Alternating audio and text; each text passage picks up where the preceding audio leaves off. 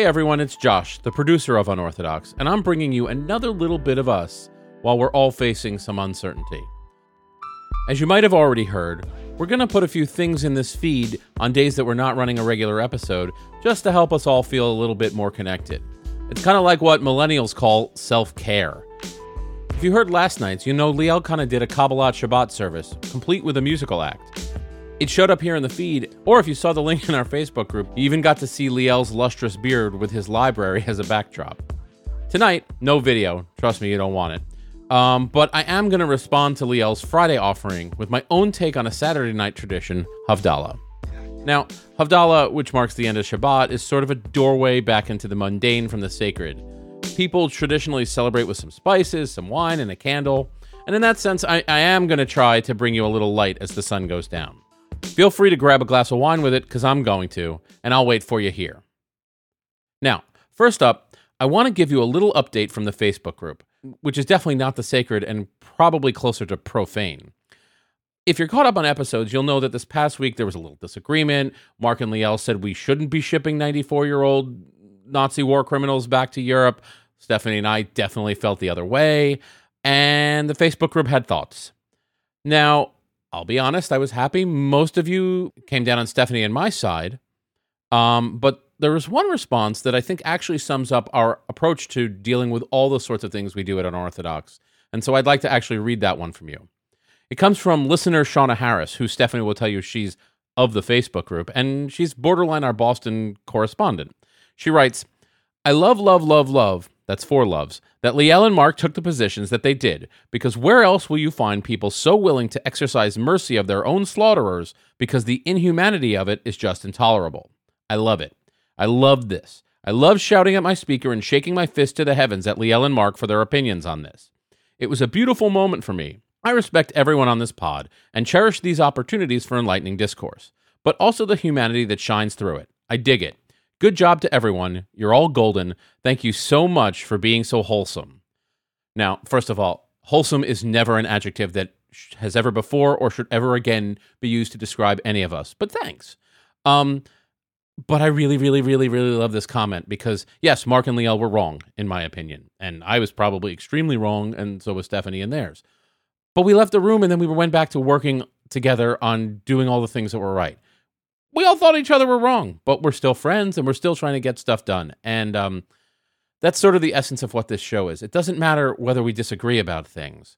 We're all trying to just get along. And as corny as that sounds, it's pretty much the only way we're all going to survive, right? So once again, thanks, Shauna, for catching on what we're putting down. Another thing I wanted to talk about tonight is that, something we're all thinking about right now is how society's handling closing of things. Can we go to the movies? Who's going to the supermarket? Should we go to restaurants that are suffering, but, people are afraid to be out in community? How are we socially distancing ourselves, and how does that impact everyone else? Now, my kids go to the New York City public schools, and explicitly, the only reason they haven't been shut down is in a school system with over 1 million kids. There's over 100,000 that depend on the school system for at least one meal a day. There's really that many children that might go hungry if the schools weren't there. And so whether or not I think schools should be closed, and I do think the schools should be closed, the big debate is over how are those kids going to get fed. And it's not any different for college students. Hunger among college students has long been an issue, even before coronavirus was forcing pretty much all the colleges to shut down. It's a real challenge to make sure students of all ages still are able to get enough to eat when their campuses or schools are shut down. So you might remember back in February of 2019, we ran a live show that we had recorded in Los Angeles.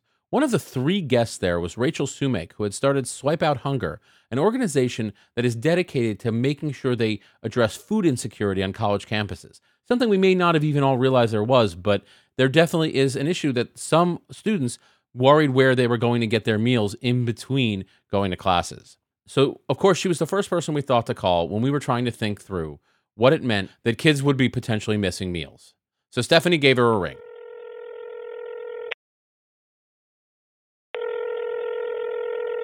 Hi, Rachel. Hi, Stephanie. How are you? I am okay. How are you doing? We are taking it day by day. So you run Swipe Out Hunger, which is an amazing organization. We've had you on the show before. You've talked about the work you do helping feed food insecure students on campus, on college campuses. What happens now that college campuses are closed, basically? So more than 200 institutions have canceled their classes or moved entirely online. A couple of days ago, this was only 30. So we see this happening across the country. Campuses are shutting down. And that means that some students are able to go back home. And some students don't maybe have somewhere to go, or some students are going back into situations where they can't afford meals. They were previously relying on a meal plan or resources on campus to provide them meals. So this sucks for everyone. I have so many friends whose kids are graduating this year, and the uncertainty just as far as like losing so much joy that comes with being in school. And we're super empathetic to that. And also thinking about how we respond to students that are now losing their regular access to food and to housing as these campuses shut down. What can we do to help them? This is a great question.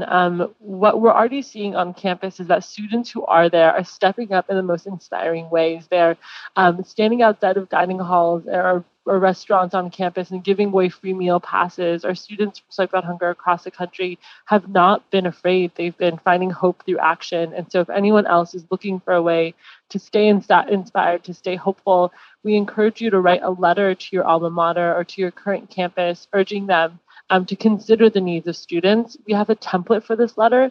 If you go to swipehunger.org/COVID-19, COVID-19, you'll find a ton of resources, a template to send to your campus with all the considerations they should be making during this time. You'll find a webinar that we're hosting, bringing students together. You'll find resources for whatever city you're in, a list of resources you can share with students in your city so that they can find resources.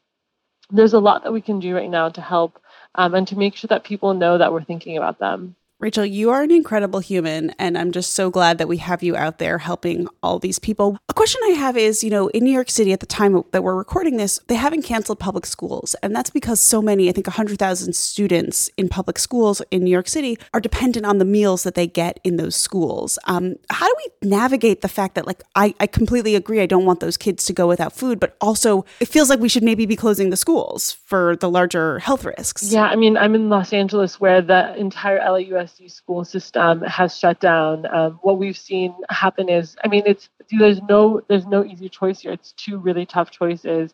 We are seeing our leadership be really thoughtful about this. So I have no doubt that New York will do the same thing LA has done, which is as they announce that schools will be shut down, also share a list of places that people can get free and reduced meals. So we're seeing maps be shared of how you can find meals for your students, for your kids. I'm a part of my faith community at ECAR. We're organizing ways to double up on childcare for parents who can't stop working. We're seeing a lot of institutional response, but I think at this time we'll also need a lot of communal response. Our leadership might not be moving as fast as we can. Rachel, thank you so much. I feel like even talking to you, I feel reassured that things will be okay. And I think we just got to stay talking to each other. I closed out my team meeting yesterday by asking folks how they plan to stay hopeful or find some joy. And being able to call a friend and just check in on them is the number one way to start. So thank you for calling and asking. And I encourage everyone to go to swipehunger.org/COVID-19 to find other ways that they can help support students in their community. Thank you so much, Rachel. Thank you, Stephanie. For more about Rachel and Swipe Out Hunger, go to swipehunger.org. That's SWIPEHUNGER.org. Now, the other thing I should let you know is that phone conversation was recorded from Stephanie's living room. By getting Stephanie fully set up to record interviews, both in person and over the phone from home, I think I may have just created an absolute monster. I keep getting text messages about, I want to interview this person now, and that person, and that person. So at least we won't be short on content, if nothing else. So now I'm going to let you all go. I've got a lot more panic shopping and panic cooking to do and get started with the panic eating.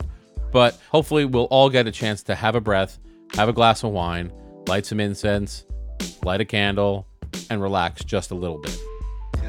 Now, if you have anything you need to tell us, Don't hesitate to email us at unorthodox@tabletmag.com, or even better, record us a voice memo on your phone and email that to unorthodox@tabletmag.com. Shalom, friends.